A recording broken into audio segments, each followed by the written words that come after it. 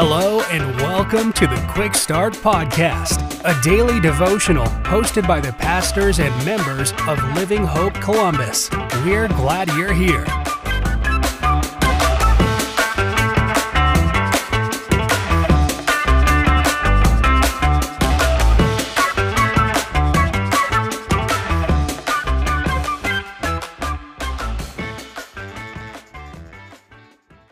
Well, hey everybody, welcome back to the Quick Start Podcast. I'm thankful that you've chosen to tune in on this Good Friday.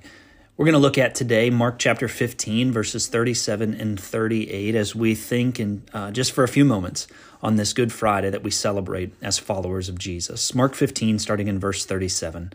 It says, Jesus let out a loud cry and breathed his last. Then the curtain of the temple was torn in two from top to bottom. You know, we all have days, maybe weeks or even months, where things just don't go quite as we planned. You see, maybe you had an expectation of how things would turn out. Then you get to the end, you get to the destination, and your plans, honestly, they just went out the window. So what do you do in those moments? Do you lose it? Or, as a follower of Jesus, do you trust your life to a sovereign God, knowing that his plans are bigger than our own? In the Christian tradition today, as we mentioned a moment ago, but also present in this text of Mark 15, is referred to as Good Friday. It's really the hinge point in the mission of Jesus, where he came into the world to die for sinners. And we see that take place on Good Friday on the cross. You see, when you think about it, this wasn't the way his disciples would have planned it. Things didn't really go as they planned. But God, in his sovereignty, was writing a very specific story. And in this text, I don't want us to miss something.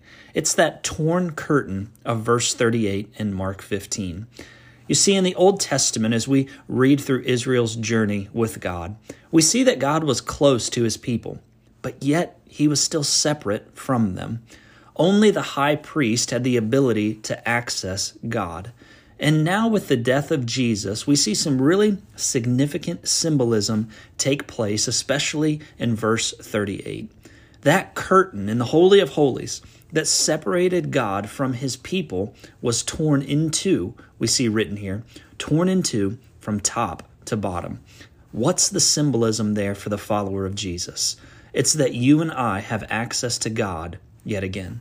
The relationship between God and his people that sin had fractured and sin had destroyed was restored. See, friends, that's the message of Easter. That's the reminder of this day, this Good Friday, that because of the finished work of Jesus on the cross, we can have access to a relationship with God yet again. Thank you so much for tuning in today. I hope you have a great day.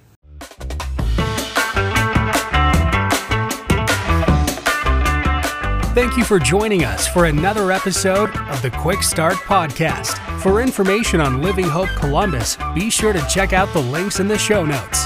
If you enjoyed today's episode, please hit the subscribe button and share this episode with a friend. We look forward to you joining us next time.